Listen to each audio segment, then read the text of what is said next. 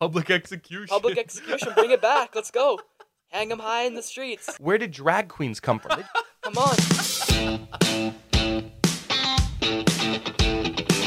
Welcome, everybody, to the podcast. My name is Sam Mealy.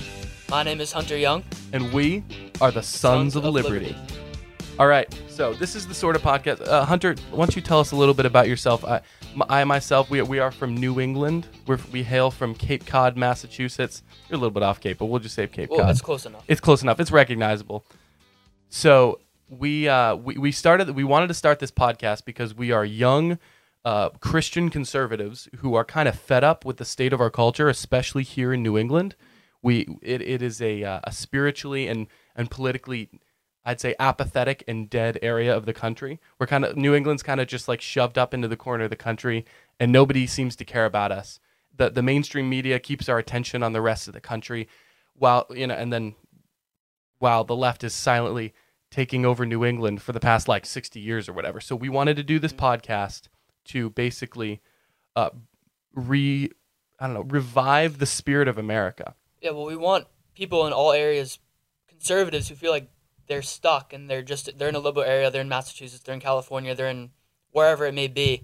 We want to inspire them that they have a voice no matter where they're at, and that they can just do political things, be involved no matter where they are, and that's what we want. Why do you think that it's so interesting to me? I'm curious what you think, Hunter, because obviously we were both classically trained in our schooling, and we both studied the American founding, and it started here. The American founding started here.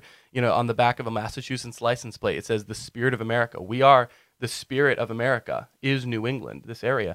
So why do you think, Hunter, why has New England, of all places, been lost to the radical left that hates American history, through a Marxist worldview? Why do you think that? Yeah, it's an interesting question because we were one of the first states to outlaw slavery. We were one of the first. We were I don't know where it started to the point where we went so far off the rails, because then we were doing good, and that was really the theme of America. Was we were very, very conservative. We were very focused on the Constitution, the Massachusetts Constitution was written before the U.S. Constitution, and we were inspiring the rest of the country. We were the start of the revolution here. We were like the bad little brother, kind of. We were riling things up, getting started when the other states were afraid. Yeah. And it's kind of weird that we've just sat back. And I think a big problem we have now is a lot of people are just moving away. The conservatives just leave. They're moving to Florida or Texas, Tennessee, Texas. They're just leaving. And I think that we've been having that trend for a while. And so what is the Christian conservatives' response when they how should a Christian conservative act when they live in such a godless leftist area like New England? We got to be the city on a hill. We've got to step it up and be more involved. The churches, that's one of the things that the churches have completely given up. Their government. The church is a form of government, and we've ceded everything. We've ceded the education to the civil government. That's one of the biggest things is in these states, there's places in, Cape Cod is relatively conservative compared to the rest of the... Most conservative county in Massachusetts. Yeah. So it's when you give up the education of your children to these people who are educated in liberal universities, what are you going to expect your children to end up like? Yeah. So the churches have given up that education, and the families and the parents have given up that education to the state. And that's where we're at. Because I don't think that the majority of people agree with the woke stuff that goes on. I think they just sit back and let it happen. Yeah, no, I don't think so. There's a local high school in our area that has litter boxes for those who identify as dogs or cats and want to use a litter box instead of a regular restroom. So for some reason, our Ivy League universities, which there are a ton, out of all the Ivy League schools, there are a lot in New England. Yeah. So that will be an interesting conversation to get into over the course of these podcasts to really discuss the state of academia. And I'd love to get guests on who are familiar with the state of academia, especially here in New England, because we're known for being very snobby and uppity, Harvard, whatever, rich and annoying, yeah, basically. I forgot the question though. What was I going to ask you? Something about academia. What you were saying about academia and how are you asking how it got there? How it got to be so liberal? That's a deep question, if that's what you're asking. I was using that as like a sidebar to go into another question, but sure, let's talk about that. Why do you think academia is so liberal? I think that part of it is intellectuals have a tendency to be atheists and tend to have a lot of pride. And I think that's a big point is they're not willing to humble themselves to a moral standard, and they're only able to see from the lens of atheism and of a lack of morality. So when you get secular humanism mixed with atheism, you get a recipe for disaster in academia of people who think that they're smart and that they know everything. And that's what I think. If you get a PhD next to your name or a doctorate degree, you're gonna have some pride probably. You're gonna think not everyone obviously, but I think that that's what we're seeing is the atheists are taking over the intellectual crowd, and I think there's statistics that show the majority of college professors are atheists, and I think we think that we assume atheists are gonna have a similar moral standard to conservatives and Christians because we assume well people just know what's wrong. Yeah. People know right and wrong, and that's so not true. Well, that was the lie of the old conservative movement the old atheist movement coming through the 1900s was that we don't need God. Religion keeps you bound. It often used, people like Sam Harris, they'll often use the example of Islam, of how it's very oppressive towards women, which it is, but that's a whole nother conversation. But he was basically talking about, he used that as an example to say religion is bad. It holds you in. It doesn't allow you to be your true self. We know right and wrong without religion. We don't need religion to understand right and wrong. Or science somehow can teach us or right science. and wrong. Yeah, and well, that's another thing. Science has become the god to atheists, data and statistics. But the issue is that now it wasn't true. When you remove religion, when you remove moral standards, it then leaves room for anarcho-tyranny, for chaos, because people, there is no right and wrong. Because who would have thought you actually need God in a society? Yeah. You need God preached in a society in order for right and wrong to be adhered to. Yeah, whether that be in every institution, the church, the politics, the corporate boardrooms, schools. But when you lose that, you lose right and wrong, and then you have people running around saying, "Oh, I'm a man and I'm pregnant." Like that's the conclusion we've come to. When you take God out of schools, when you take God out of culture, when God was banned from America, we get men saying they're pregnant. That is the natural conclusion. Well, and another thing with the colleges too is where is the money coming from? You got to follow the money. That's a big part of it. Is you look at Soros. Dude, baby Soros, dude. Soros, dude. He's been funding all the colleges. And that's the thing. Another atheist, secular humanist who thinks that we should advance whatever they believe is best for the human race, which it's Darwinian evolution. George Soros, in an interview, said that he considers himself a god because he is intelligent. Really? He's been able to make money. Okay. So he considers himself on par with a god. So that's the thing. If you abandon God, you won't believe nothing. You'll believe in anything. I think that's a G.K. Chesterton. But if you believe you are God, that you follow that to its logical conclusion, then everybody else is not God. Therefore, they are subordinate to you and must listen to what you say because you are the arbiter of truth. You know right from wrong. So therefore, everyone must listen to me, which explains George Soros's very overreaching tactics of like with one his of the things money, that I guess. I think it's really evolution plays a huge part of the way that the education system, because it's been the majority view for however many 100 years now, evolution among scientists, and I don't think people realize the harmful effects it has. Telling you that the original Darwin's book on the origin of species, people don't like to say the full title, and the superiority of races. He was racist. He was a white supremacist. He believed that black people were inferior to white people. Really? Yes, that's what Darwin believed. Okay. And that's why you see people like Hitler quoted Darwin in Mein Kampf and said that Jews were inferior because they had certain features that were not conducive to reproduction and not conducive to intelligence. Huh. That's very interesting. Huh.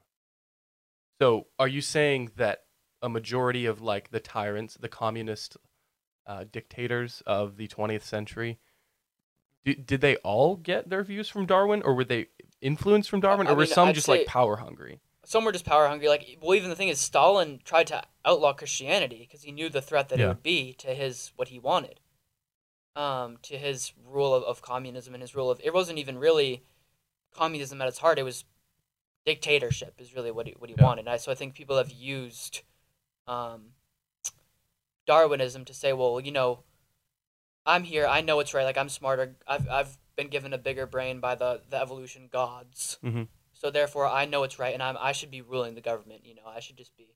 That's what people like in all these dictatorship states, like Kim Jong Un.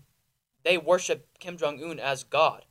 So I think it all ties back to this whole point that if you don't believe in God, and if you as a society abandon God, something else is going to become God. The most famous person, the most intelligent person, the biggest person, the person who can usurp the most power is going to become the God of your culture. Okay, so let's bring it back. So how, as Christians, how as conservatives, people who love our country, who fight for the culture, who fight politically, because this podcast is not just about culture. We're also going to be talking about politics. We're both proud conservatives.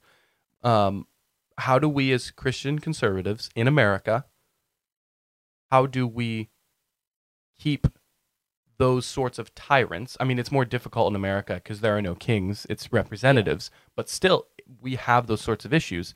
How do we, as Christian conservatives in America, fight back, or at least hold the line against those who seek to usurp power and take control away from the citizenry and combine it all into a central government? How do we fight against that? Like practical ways. The biggest thing is we got to look at what our founding fathers did because they did the same thing. They were dealing with, they had a sort of right here in New England, baby, let's go. Representative form of government, but there was a king here, 1,000 miles, however many miles Great Britain is. I don't know. I just made that up. However far it is across the pond. Ocean big, across the ocean, across the pond. However far they are, they had this king who was just ignoring the laws that were already in place, which is why one of our biggest focuses is going to be going back to the Constitution. Mm-hmm. And as Christians, we need to say, hey, these principles of why do we have rights in the first place, those come from God. We need to acknowledge that and say we need to get our ducks in a row and say, hey, this is what we believe. Because I think that's the problem is we're not educating our kids as Christians. And our churches aren't educating their kids. They're assuming that the public education system is going to give them a foundation for truth and morality, which it's not. So we need to say, listen, we're Christians. We believe in God. We believe the Bible is the Word of God. We need to go line upon line, precept by precept, and say, okay, what do we believe about this area of life? That's the point. The Bible has something to say about every area of life. We have Christians have believed a lie that somehow, I go to church on Sunday, but, the rest of my life is like my job is my job. My other things are separate from my Christianity, which is such a lie. So I think that's the issue. I think we need to stop compartmentalizing. There you go. Yeah. Our Christianity and say, no, we believe that God has something to say about everything that you do, and speak it, and speak the truth in love, because that's what Jesus says to do. What does God say about politics? What does the Bible say about politics? Well, the Bible, I know that's a broad question, but pick a specific. To quote somebody, I don't know who, the Bible is the great political textbook, and God lays out a foundation for government in Deuteronomy and in Leviticus, and there's principles that we can draw from that and say that's where representative form of government comes from, the Old Testament. The Old Testament wasn't, they say, oh, well, there was kings and there was tyranny and there was all this, but it wasn't God who instituted the king in Israel. The people wanted a king because the rest of the nations around them all had kings, and they said, well, we want to be like the rest of the world. Yeah. And I think we're in a similar place as we're saying to God, well, we want to live like the rest of the world, but we want to have you at the same time. And I think that's the biggest part is we don't preach holiness in churches, and we don't say, no, there is a standard. So we need to, the biggest thing is we need to live by example. And like we can get into the financial aspect because you love that. But the biggest thing is we need to walk the walk. And I think that's the point is you can't expect God to bless what you're doing if you're not walking the walk and you're just giving him lip service every Sunday. Yeah. Yeah, I saw something on what was it, Instagram or whatever. It was like you can't get spiritually fit if you only work out once a week. You Yeah, know, like you gotta do it every day. You gotta open the Word every morning. Which funny enough, I forgot to do that this morning, but so I gotta do that. yeah, Keep us accountable, brothers. Keep us accountable. Anyways, yeah. so God laid out a plan for politics in the Old Testament. I know a lot of Christians. I hear this from a lot of Protestant evangelicals. They'll say, well, that's the Old Testament. Then we have the New Covenant now. So a lot of the things in the Old Testament don't apply. Are there examples in the New Testament of those Old Testament principles, or is that objection, is BS? And do those things still apply? Well, I think it's both, and I think there is things in the New Testament that, like Jesus says, Jesus focuses on the internal in terms of internal government. I think that's kind of what the point I was trying to get to is that if we don't have self government, we can't expect the civil government to be good if we don't govern ourselves properly. Yeah. So like we need to be responsible for, hey, I'm taking care of my household. I'm working. Like if you're a Christian and you're not working, what are you doing? Like Yeah. you're living off of a government check for what? When God has commanded you to work. Like Jesus it's not Jesus, Paul in the New Testament said, if you don't work, neither should you eat. So we need to live out that principle and say, hey, let's get to work. Let's go do things. Let's go build the kingdom of God. Let's go take dominion, because that's what God defines it as in the Old Testament. Is work is taking dominion over the earth and making it more unified and unity in accordance with God's nature. So what was the original question you asked me? Because I want to get back to the Yeah. point. Well, I want to say something about what you said about self government. You mentioned, how do you expect the government to act a certain way if you yourself, as we as Christians, we have to hold ourselves to higher standards than the rest of the world. We as Christians won't even act the same way. Like if the government is $31 trillion in debt, or however much it is now, and we get like all up in arms about that. Like, I can't believe they did that. I can't believe they didn't stick to the budget. Okay, you saying you're saying that, but you have like a massive mortgage and 2 car loans and like $40,000 in student loans. The average is $30,000, I believe, in the United States. So what I'm saying is, like, if you expect your government to act a certain way, you gotta start by governing yourself and fix yourself. Act how you want other people to act. It's the The golden golden rule. rule. Yeah. Treat others the way you want to be treated. It's a give and take. So I love that answer. Yeah. Jesus talked about the internal. Yeah. Jesus talked about the internal. Because that's a Yeah. form. We say that we think that the civil government is the only form of government in America and around the world in Oh, general. talk but, about that. What are the other forms of government? First the family, as Vivek Ramaswamy said, is the greatest. Swami mommy. He said, what does he say? The nuclear family is the greatest form of governance in Yeah. the world. Known to man or Yeah, whatever. known to man. So you got the family, you've got the church, you've got the economic sector, you've got the civil government. There's 4. I know that there's basically 5, and then there's God's government, which is the church. So I'm missing the 5th one. Aristotle talked about the different levels of government. It started between the husband and the wife in the marriage Well, unit. it's the individual, it's the family, it's the church, it's the civil government, and then it's the economy. Yeah, so yes, technically, but Yeah. Aristotle talked about. I believe it started as the family. It started as the marriage, and then the family unit, and then the village. So you have the Hillary The Clinton, local community. Hillary Clinton. It takes a village, not that. No, you've got the village, and then you've got the city, and then the state.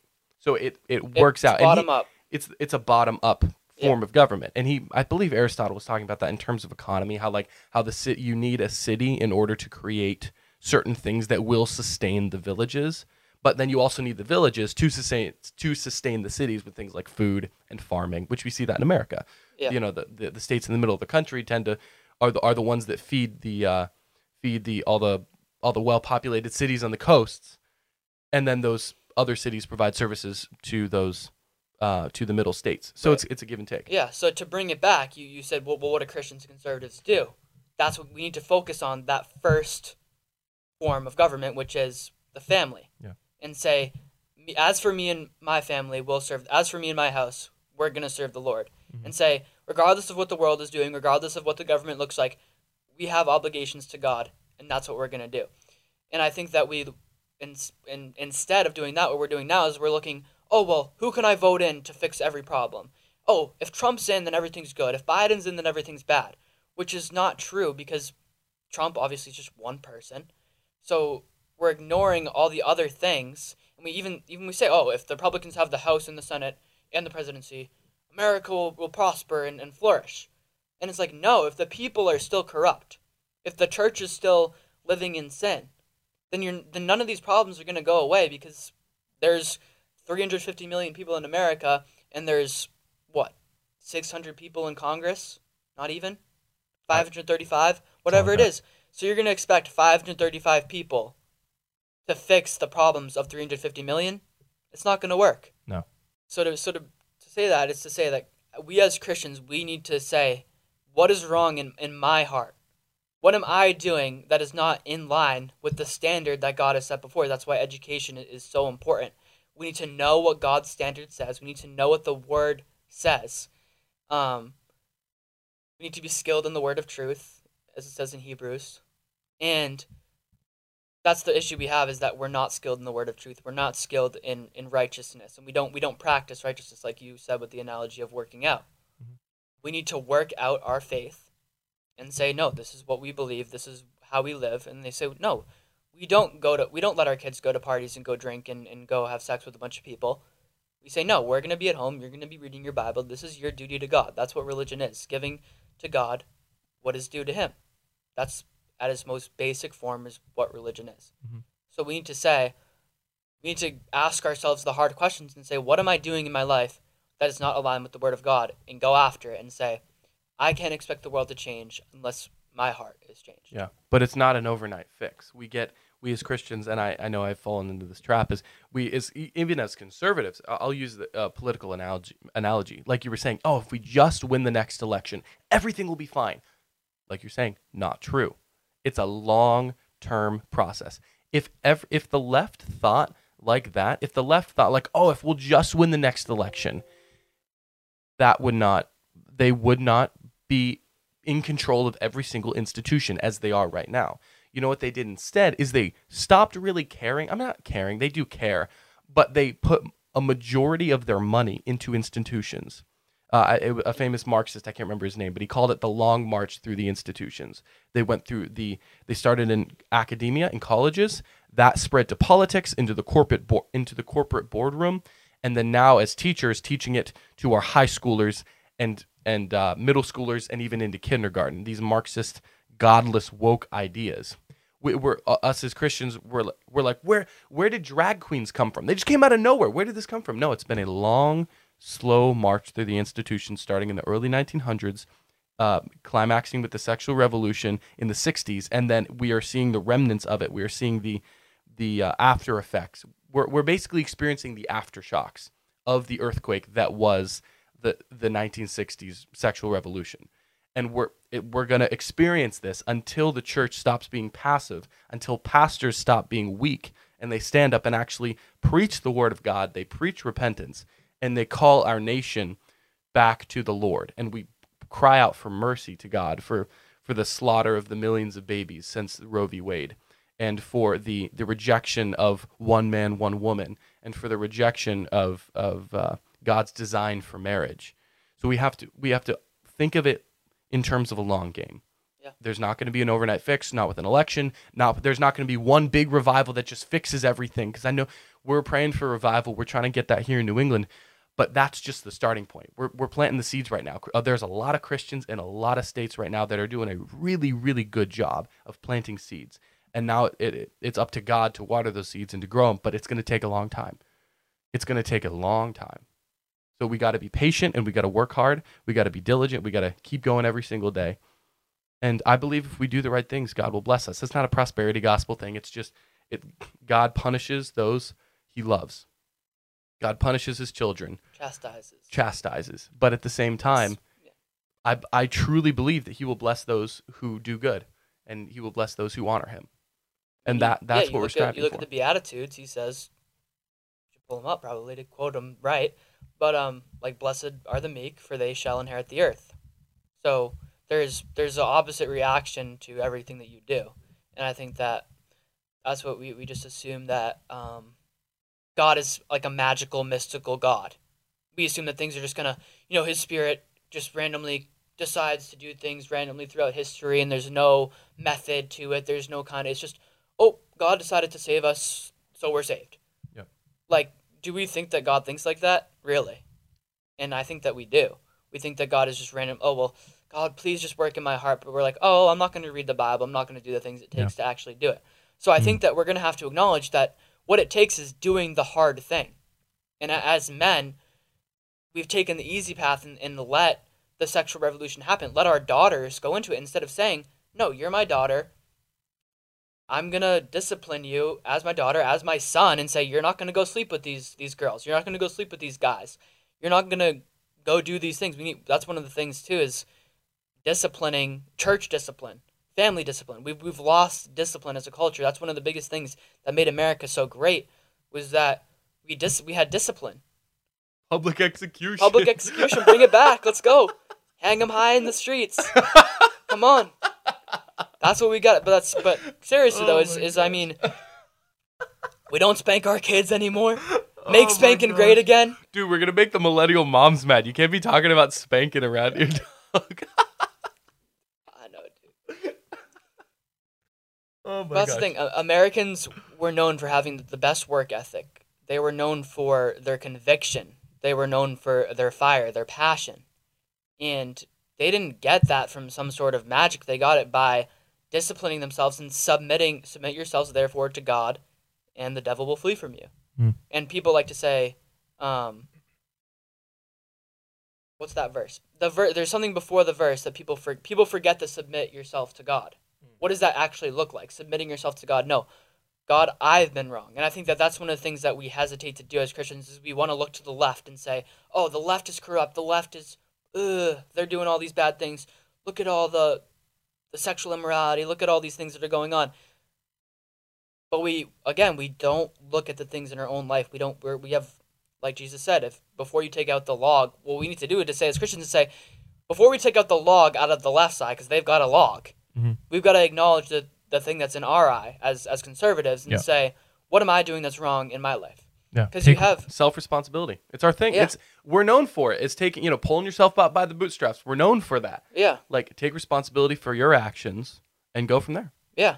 Yeah, and I think it's this thing that Kirk Cameron says, is he says, Christless conservatism is meaningless, basically. It's nothing. Yeah.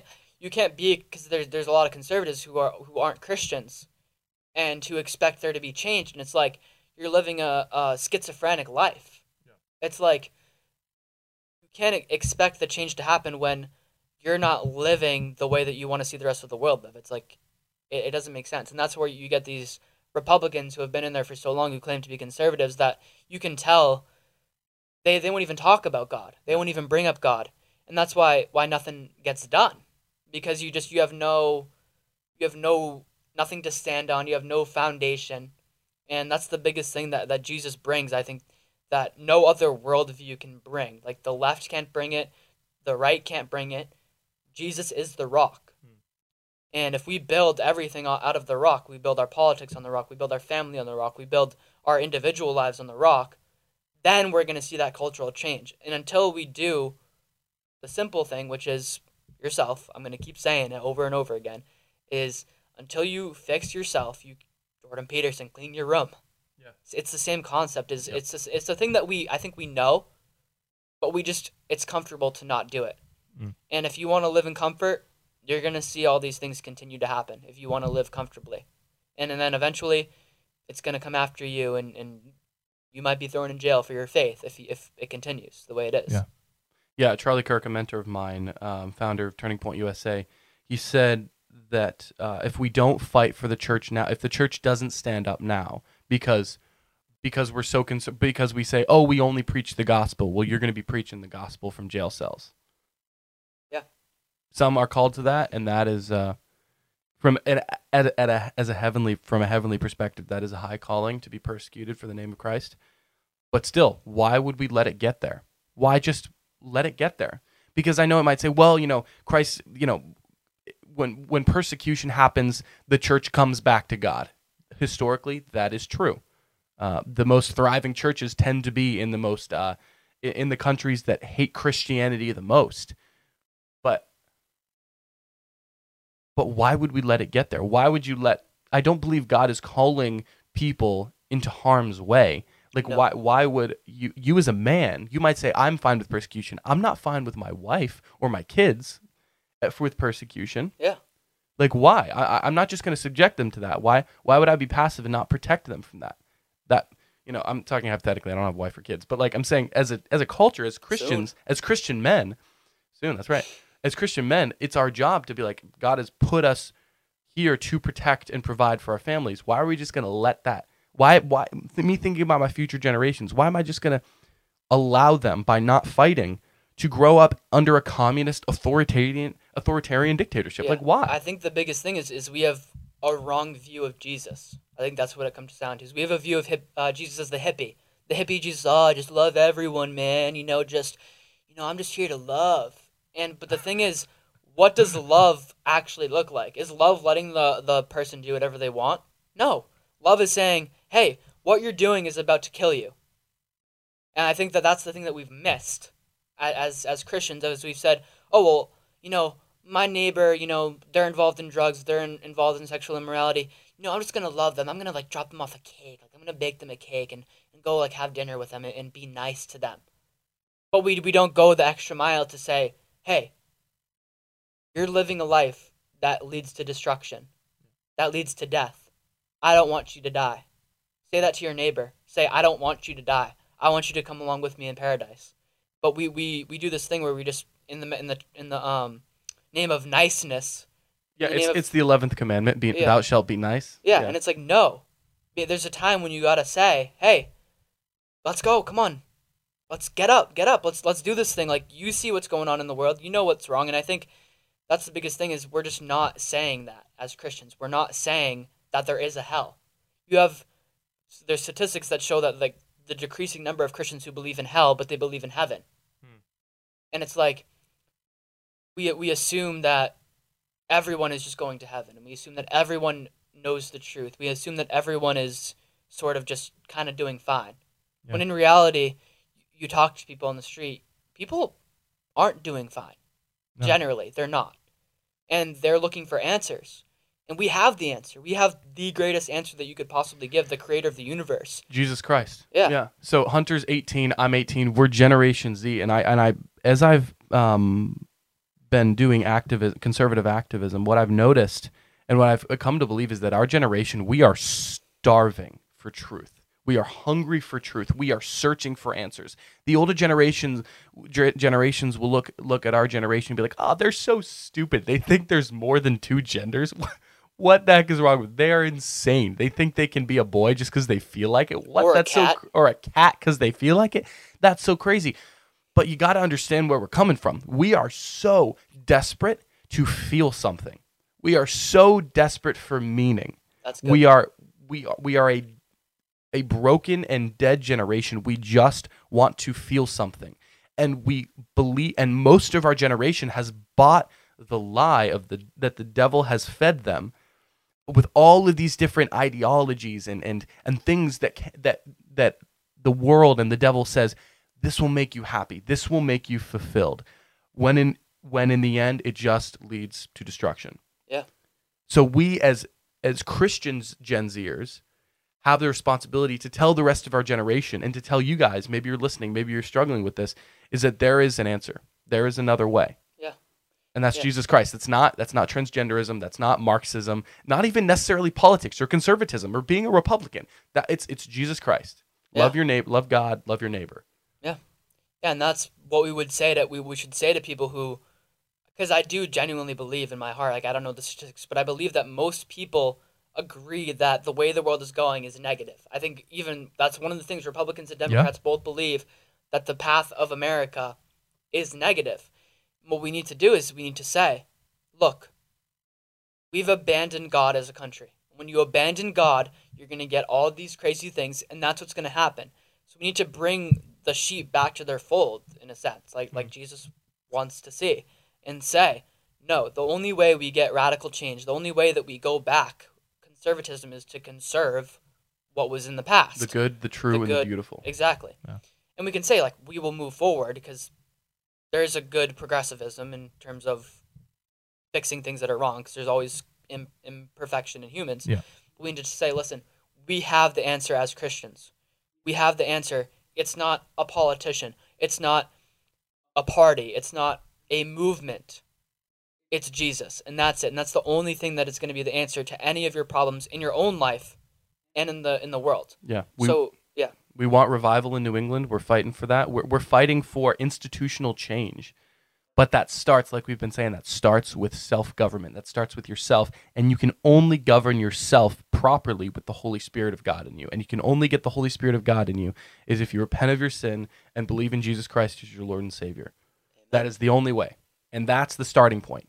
Those are the seeds that we're trying to plant. And then from there, that will blossom and that will grow into correct, Christly institutions. That's not a theocracy where we shove the Christianity down everybody's throats. No. It is a understanding that regardless of your religion, there is a moral standard that we can all agree on that will govern New England and the rest of America. Yeah, so if there's one thing that you get from the podcast, Christ is Lord. Amen. That's it. That's the goal of our podcast, is to show that Christ is Lord, not only over your heart and over the universe, but over every minute, every little detail. Christ should be Lord if you're a Christian. And at the end of the day, if you're not, he is a judge, and he is going to judge every evil and wicked deed. Mm-hmm. And we believe that. We can't just say, oh, it's kind of tough to say that God's going to judge you, and but it's going to happen. We can't lie. If you're about to get hit by a car, we want to tell you. Yeah. And so that's where we're at. That's where our heart is, and that's what we don't want to hold anything back. Like, we want to speak the truth in love. But we're saying that because what Christ has called the world to is so much greater than all the things that it's stuck in. He doesn't want you to he's not telling you, oh, you're bad, you're just, oh, look at you, you sinner. That's not what we're saying. We're saying, look at the God of the universe. Look at what the things that he's like called you, like, you get to have your own business. You get to have a family and 10 kids, and you get to do these amazing things. You get to live in the freest country in the history of the world. Yeah, and it's a blessing. Yeah. We should preserve that, and we should want to preserve that and preserve Christ and say, listen, this is what we believe in. I think that's the biggest thing that our podcast, as we go forward, is we want to say, Christ is Lord. How does that impact X, Y, and Z? And that's it. That's all it has to be. We can't look at it from a lens of, oh, what does republicanism say? What does McCarthyism say? Yeah. What does capitalism say? It's like, no, what does Jesus say? And if anything goes against that, we've got something to figure out. Yeah. So, dude, what a great first podcast. This is the first one. We're going to cut it a little bit short. But guys, our name is the Sons of Liberty. We got that from Samuel Adams in the 1700s, who started that as a. It was a youth movement, a youth-centered movement, because there was people 15, 16, 17, 18 that were like, hey, we're fired up. We're fired up about liberty. We're fired up about freedom. We believe God has a calling to us to preserve liberty and freedom in this nation. Mm-hmm. And we don't want to see it go down the tubes. And that was what the Sons of Liberty was about. And that's what we're about, we're about God can bring the change, and he will bring the change. It's just up to his people to do it. To do the work. The work. He's called us to it. It's time for us to do the work. Yeah, the harvest is plenty, but the workers are few. He died for us. We got to die for him. You know what I'm saying? Exactly. Amen. So as we close, that's what we're all about. We're about Christ, and that's it. All right. Thanks, guys. We'll see you.